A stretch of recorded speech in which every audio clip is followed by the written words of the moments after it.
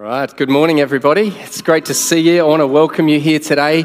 My name's Andy. If you're new here, I just want to give you a special welcome. Our heart as a church, we're all about Christ, all about the gospel.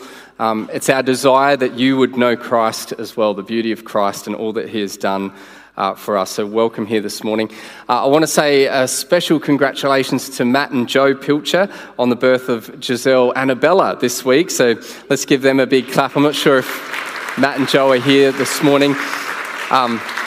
But another wonderful child into our spiritual family, into their care and ours. And so we're just thrilled for Matt and Joe. I want to welcome Ben and Kat with Hannah Grace here this morning as well. Let's give them a big clap. And I'm not sure if Justin and Ali are here this morning or not. If they are, I'm not sure, but no, it doesn't seem like they are, but they recently had the birth of William as well. All right, well, there's a little bit of a running joke in between Mother's Day and Father's Day in the church that on Mother's Day we're very gentle and we're full of high praise. And on Father's Day we're a little bit harsh. It sounds something like, "What are you doing, man?" Like, smarten yourself up a little bit. Sometimes that's the way the sermon can sound on Father's Day. But this morning, I have never really wanted to have that approach because fathers need a lot of encouragement, a lot of grace, and we need Christ to help us in the challenge of raising children and being a good father. And so this morning I arrived at a subject that everyone can relate to, and that is the past. Everyone has a past. And Father's Day uniquely surfaces many things about the past. Fathers can have regrets about the way they have fathered their children in the past. There can be pain that we all experience from our family of origin, from our upbringing as we think back. There can be loss that surfaces on a day like this. And we're also reminded in days like this of relationship strain. I'm not sure about you, but sometimes when we think about the past, we can play the if-only game. You ever played the if-only game? If only I didn't do that. If only I had been more. If only I could erase my past and I could start again. If only that didn't happen to me. Well, sometimes we might idolize the past. If only things were like they used to be in the good old days. People tend to respond to the past in different extremes. Some people say that the past is nothing. The past is nothing. You just forget about it and you move on. And it's usually not that helpful because it often tends to mask deep hurts. And of course, there are things that we should learn about the past. So the past isn't nothing. But there's another extreme, and that is that the past is everything. The past is everything. And so this is where we are stuck in our shame and our regret. I am who I am because of what I did or because of what happened to me. And this taints the present, our experience of the present, and it also taints our hope for the future. Now, there's a big problem that happens in this whole issue of the past, especially as believers, especially as Christians. And that is this, is that we tend to overthink all the details of our past and we underthink all the important details about who God is. We think big thoughts about our past and we bring it all up and we think very puny small thoughts about who God is. And what does that say about who or what is ruling our life? Often it means that it's the past that is ruling our life. This morning I want to ask this simple question. How can you put your past in its place? How can you put your past in its place? I want to do that by showing who God is. 4 big attributes of God's character to help you put your past in its place. I want to do that through 4 characters that we see in the Bible. The first is this, the first attribute of God. God is merciful. God is merciful. Now, mercy, by definition, is not being given what you deserve. Not being given what you deserve. And one of the great examples of mercy being given in the Bible is through the disciple of Jesus, Peter. You know this story well. Peter was a very prominent disciple of Jesus, and he was known particularly for making quite bold claims of his commitment to Jesus, that he'll never leave Jesus, that he'll always stay with Jesus, that he would never deny Jesus. But you know the story. If you know the story of Peter, you know that Peter has an epic fail. On the night before Jesus was crucified, when he's standing before the Jews on trial, Peter is outside, and a number of times he's identified as being somebody who was with Jesus. And on each occasion, 3 times, Peter denied that he ever knew Jesus at all. For 3 years he had walked with Jesus. Jesus had revealed himself to him. He had said amazingly bold statements about his faithfulness to Jesus. And yet in that moment of testing, Peter had an epic fail. Everything that he said that he wouldn't do, he did. I wonder if you can relate to that. Everything that you said or thought that you would never do, you ended up doing. That's Peter. And so Peter goes back after Jesus' death, goes back to his old life to live with his huge mistake. But after the resurrection, one thing we read about in Luke is that Jesus comes out of the grave, and one of the first people on Jesus' mind was Peter. To go and find Peter. And Jesus does not condemn him. In fact, he goes to meet him on the beach. Peter sees this man from a distance. He dives in with his clothes on and swims to the beach, and he sees the Lord Jesus there standing before him. And Jesus does not condemn him. 3 times he asks Peter, "Do you love me?" 1 for every time that Peter had denied him. Do you love me? Do you love me? Do you love me? Peter didn't get what he deserved. Jesus gave him the opportunity to be restored. I want to tell you this morning, that sin, falling short of God, missing the mark of God, going away in rebellion, is detestable to God. And the reason is because of another attribute of God. God is holy. God is just. He cannot allow injustice to reign. But you know, the beautiful thing about what Jesus did between Peter's denial and Peter's restoration was that he went to the cross. He died on the cross in our place, and he rose again. This act holds back the judgment of God. By his mercy, it holds back the judgment of God. In Christ, we do not receive what we deserve. This is because of God's mercy. Jesus took the judgment upon himself. Ephesians 2 verse 4 and 5 explains this. But God, being rich in what? Mercy. Rich in mercy, because of the great love with which he loved us, even while we were dead in our trespasses, in our sins, he has made us alive together with Christ.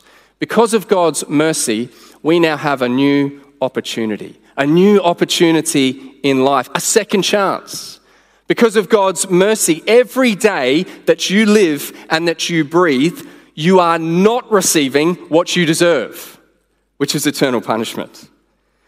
Every day that you are not treated according to your past deeds, you are not treated that way. You are instead marked according to his mercy. You are not treated according to your past failings. If you've trusted in Jesus, you're in a secure relationship with God, and Lamentations 3 says that his mercies are new every morning. God is just and he's righteous. He has righteous wrath upon our sin, and that is good and right, but because of Jesus, it is held back. How does this help you put your past in its place? Well, Romans 5 verse 1 says, "There is therefore now no condemnation for those who are in Christ Jesus." God's wrath will not come down on those who have trusted in Jesus, because the righteousness of Jesus is our defense. The perfect record, the righteousness of Jesus is our defense before God's wrath. God has done all the work that's necessary on the cross for us to be made right with him. And so God's mercy gives us this new opportunity to be in God's presence, not as sinners, not as people who are spiritually dead, but as now people who are spiritually alive and are now worshippers. Romans 12 verse 1, I appeal to you therefore, brothers, by the mercies of God, to present your bodies as a living sacrifice, holy and acceptable to God, which is your spiritual worship. This is your new opportunity. You're alive together with Christ. You are now a worshiper of God through him. Second thing, God is gracious. God is gracious. Mercy is God not giving us what we deserve. Grace is God giving us what we do not deserve. And so if mercy is God withholding his wrath from us, God's grace is him giving us an undeserved gift. And so mercy is like saying you don't have to pay your credit card debt anymore. That's mercy. But the grace of God is him topping up your account with $1 million. It's a gift. It's an undeserved gift. An example of this in the Bible is when Jesus told the parable of the prodigal son. You probably know this story well, but there's this young man who is disgruntled in his home. He has a wonderful home, a wonderful father, and all kinds of opportunity as a son, but he's disgruntled and he wants his inheritance early. And so he leaves his father. He takes the inheritance for himself and he goes out into the world and he spends the inheritance out in the world, partying and living for himself. But, of course, the money runs out. And all of a sudden, this son finds himself all alone in a pig's pen eating with the pigs. And in that moment, in the lowest moment of his life, he makes a decision. He decides that he's going to go back home and he's going to plead his father's mercy. Just a servant will do. He can't go back with the same rights that he had before. He'd just go back and plead his mercy. Just be a servant. But as the story goes, the prodigal son is walking back on the road. The father comes out and sees his son coming. And he sees him. And he doesn't just stand there with his arms crossed. No, the father starts to run toward his son. And he rejoices that his son has come home. And he brings out a robe and puts it on his shoulder. And he brings out a ring and puts it on his finger. And the fattened calf is killed because there is going to be a feast because his son has come home. Now, if you know the story, the prodigal son has an older brother and he does not like it. The older brother does not like it. He cannot stand the gifts that have been given to his brother. Why? Because he doesn't deserve it. He doesn't deserve it. But you see, that's what grace is. It's being given what you do not deserve.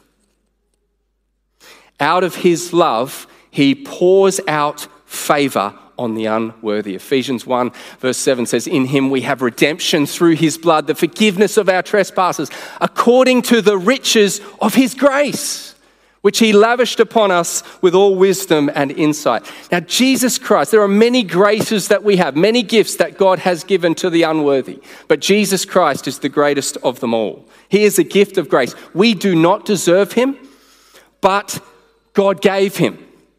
God gave him to us. Whoever believes in him has new life in him, and that is a gift. But you know, there's more here because in God's grace, you have a new capacity. You have a new capacity. God is gracious, and now we have new power. You see, God's grace is not just a one-time thing that forgives you of your sin and makes you right with God and gives you eternal life. God's grace is flowing to you every single day, and there is future grace for tomorrow and the day after that is waiting for us. We're walking into God's grace every day. And so the whole Christian life is actually lived not by works, not by good deeds done by us, but by grace, by the gift of Jesus. 2 Corinthians 9:8, God's supply of grace is sufficient to help us abound in every good work. You see that? God's supply of grace is sufficient. It's enough. It's all that we need to abound in every good work. And so God's grace that is given to us every day, it strengthens us for something that really holds us back in our past. With our past, something that really has a hold over us and power over us. You see, God's grace empowers us to forgive people that have hurt us. His grace is sufficient to help us to abound in forgiveness. I don't know how many of you struggle with the past because of painful things that people have done to you. And one of the things that locks you up and makes you struggle so much with the past is the struggle that it is to forgive. But God's supply of grace is sufficient to help you to forgive. Once Peter asked Jesus, how many times should we forgive? 7 times? I mean, that's a lot of times, Peter thinks in his mind. And Jesus says, no, I tell you, not 7, but 70 times 7. Keep on forgiving. Be abundant in forgiveness. Jesus goes on to tell this parable about a king. The servant owed him 10,000 talents, but he couldn't pay it. He didn't have the means to pay it. And the king, out of his mercy and his grace, decides to forgive the debt, cancel the debt so that it's no longer held against him. And he sends him on his way. But you know the story. The servant goes away and he has a servant. And the servant owes him just 100 denarii. And he's angry with the servant. Why won't you pay me back? And he couldn't pay him back. And so he has him thrown in prison. The king finds out about it and thinks, man, I forgave you. And yet you could not forgive others. You see, only people who know how much they have been forgiven by God can forgive others too. We hold on to grudges and offenses, not realizing how much God in Jesus Christ has removed those offenses. In Christ, God has given us this free gift of forgiveness. He's cancelled our debt at great cost to himself. And we now have that supply of grace so that we can abound in that good work of forgiveness. We can offer it as a free gift to others, no strings attached. We cancel their debt against us.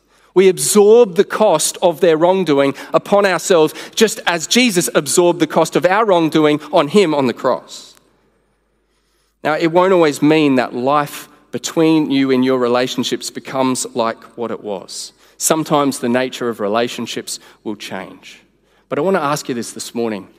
Are you, by God's grace, abounding in forgiveness? Abounding in forgiveness. Not letting it just drip like a tap, but letting it flood from your life. Forgiveness, which the lack of binds us up in the past, leaves old wounds open. Very painful. Forgiveness, the free gift of giving forgiveness, is you making a promise saying, I'll no longer hold this against you anymore. I'm not going to bring it up over and over again. And this is a single event where you make a decision that you're going to forgive, you're going to cover the sin, but it's also a process where you ask God to help you to maintain that spirit of forgiveness in your heart. To maintain it. It's between you and God. God, I can't do this on my own, but your supply of grace can help me to abound in every good work. And so, Lord, help me each day to stay in that place of forgiveness. Perhaps you need to put your past in its place today by offering the gift of grace, of forgiveness. So God is merciful. You have a new opportunity as a worshiper, not a sinner. God is gracious. You have a new capacity now, a power that's at work in you. Thirdly, God is faithful. God is faithful. Faithful means loyal and true. Loyal and true. An example of this in the Bible, a great example in the book of Ruth. You meet this woman named Naomi, and your heart goes out to Naomi because she's in this dark time in Israel's history. There's famine all over the land, and a woman at this time was very vulnerable if she didn't have a husband or some sons or men in her life to provide for her. And so we see right at the beginning of the book of Ruth, her husband and her 2 sons, both of them die. There's no one to look after Naomi. And she is in a place of deep anguish. In fact, she changes her name. She's like, don't call me Naomi, call me Mara, which means bitter. And Naomi, it seems, as you meet her, she's largely innocent of her circumstances. These are things that have happened to her. Yet she has decided to let these things that have happened to her dictate everything about her future. She's decided to let that past rule her life. And so she says, call me bitter. And so she tells her 2 daughters-in-law to leave. Don't stay with me, leave, go away. She's given up on Israel's God. He's just like all the other gods who promise but don't deliver. But then there's this famous response of her daughter-in-law, Ruth. Ruth says this to her mother-in-law, Naomi, "Do not urge me to leave you or turn back from following you. For where you go, I will go. And where you lodge, I will lodge. Your people shall be my people and your God my God. Where you die, I will die." Now Ruth here is a picture of loyalty. She's a picture of faithfulness. She will not leave her mother-in-law. Ruth shows us this picture of God who is faithful to all of his promises. He is loyal and he is true. Now, as you read through the book of Ruth, you come to the end of the story, and Ruth is redeemed by a man named Boaz. And because Boaz takes Ruth as her husband to care for her, Naomi, who is attached to Ruth, is also taken care of. God proves his faithfulness to her through the birth of a son to Ruth and Boaz. And the amazing thing, as you understand this story, is that Ruth and Boaz's child is in the line of Jesus Christ, the great Redeemer. You see, God is faithful to his promises. Naomi's story tells us that God's promises remain whether or not we have the strength to believe them or not. God is faithful. He always delivers on his promises. And I think this part of God's character is always very precious to people. People often talk about God's faithfulness. Why do you think that is? I think the reason is because we're so used to people not being faithful. We're so used to disloyalty. We see it in ourselves and we see it in other people not being true and not being loyal. But the book of Hebrews describes Jesus as one who sticks closer than a brother. He is faithful. He can be trusted. Now, what this means is that because God is faithful, we have a new confidence. If you know that you serve a God who is faithful to you, if you serve a Savior who sticks closer than a brother, you have a new outlook, a new confidence in life. You can trust him. All the things in the past, all the things in the present, and all the things of the future, God will not change. He will be faithful to you.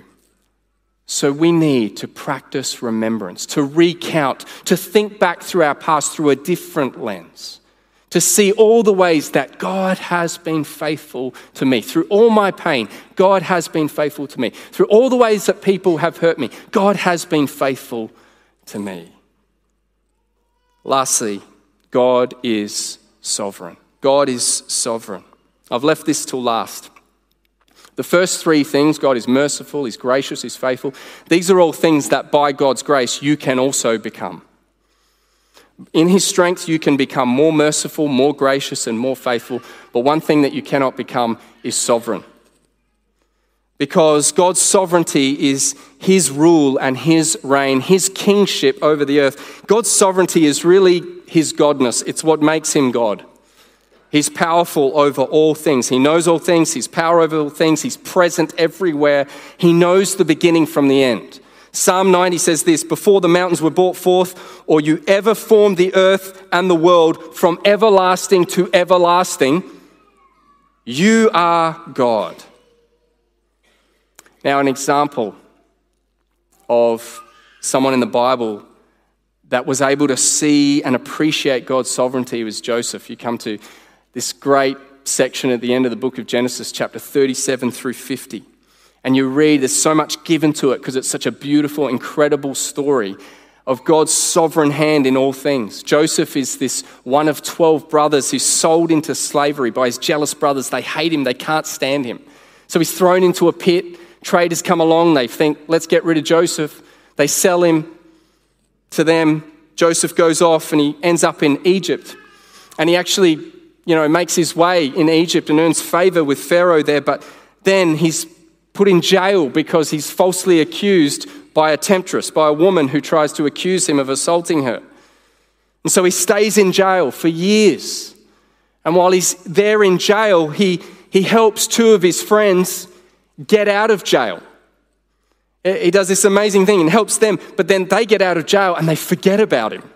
They don't go and plead his case before the king. So what absolute despair Joseph must have experienced. What was this all for? Why has this happened to me? Why have I gone through all this? Perhaps you feel like that as you think back over your story. Why has this happened to me? Well, at the end of the story, Joseph is prime minister in Egypt in a time, again, of great famine. And his brothers who sold him into slavery, they've now come to Egypt and they're in need and they're looking for food. And I want you to listen to how Joseph interprets all that happened to him, to them. He says to them, I am your brother Joseph, whom you sold into Egypt. Now do not be grieved or angry with yourselves because you sold me here, for God sent me before you to preserve life. For the famine has been in the land these 2 years, and there are still 5 years in which there will be neither ploughing nor harvesting. God sent me before you to preserve you, a remnant in the earth, and to keep you alive by a great deliverance. Now, therefore, it was not you who sent me here, but God. You see, Joseph knows who has ultimately been in charge of his life, who has been sovereign over it all. Later, he summarizes it by saying this, as for you, you meant evil against me, but God meant it for good. You see, because God is sovereign, you have a new perspective on life. A new perspective. You can place your past under God's sovereign care, trusting that he works all things together for the good of those who are called according to his purpose. Knowing that God is sovereign, that he's in charge, it frees you. It frees you to live each day without fear, knowing that everything that happens has been allowed by a good and loving and merciful and faithful God. Everything that God allows is working towards his purposes to make you more like Jesus, whether it's good or whether it's bad. Even the hard times that some have meant for evil toward you, God can turn it out for good. Amen? God can turn this out for good. Because God is sovereign, you have a new perspective on life. Well, as we close, I want to finish with a famous verse that's often quoted when talking about the past. And it comes from Philippians 3, verse 13 and 14. The Apostle Paul says this, and you'll be very familiar with this. One thing I do, forgetting what lies behind and straining forward to what lies ahead, I press on toward the goal of the prize of the upward call of God in Christ Jesus. Now, often this is used by some as an encouragement to say, you know what, the past doesn't matter. Forget about the past. Move on to what's next. Move on to what's ahead.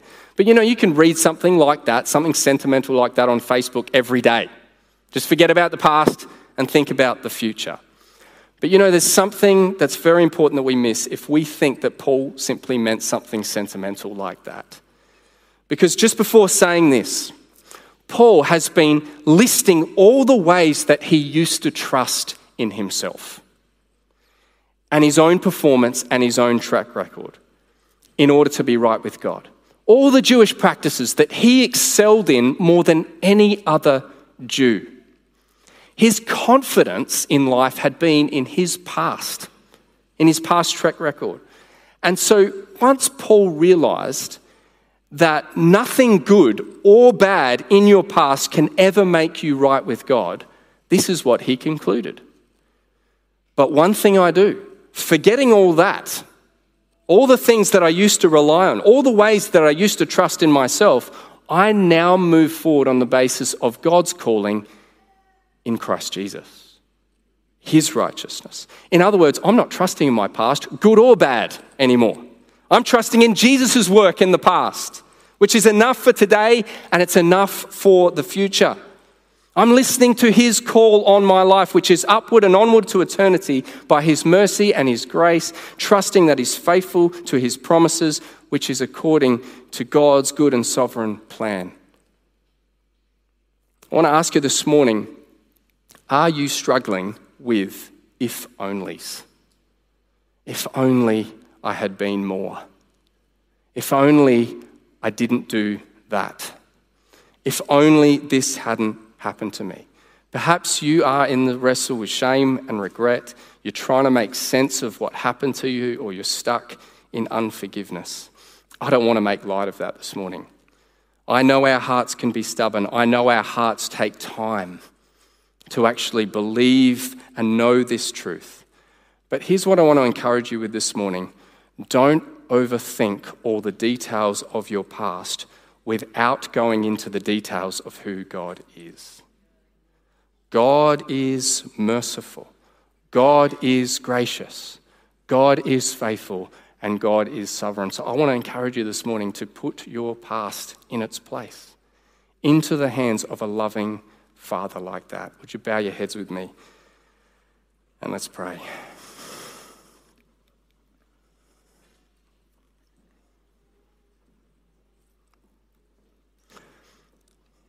Pray this morning that you might receive this verse. It's strengthened me recently. From Isaiah 41, verse 10. Fear not, for I am with you. Be not dismayed, for I am your God. I will strengthen you. I will help you. And I will uphold you with my righteous right hand. Father God, would you teach us to depend on you, a good and loving Father, to put our past where it belongs, in the hands of a loving God. We thank you, God, that you're merciful, that you haven't given us what we deserve, that you're gracious, that you've given us incredible gifts and riches in Christ, that you're faithful to your promises, that we know you're faithful, you're trustworthy, you're loyal and true, and that you're sovereign, and this helps us to reinterpret everything through your sovereign care. Lord, I pray that we might know this deeply, that we might know it each day. I pray this in Jesus' name. Amen. Let's all stand together as we close. We worship him.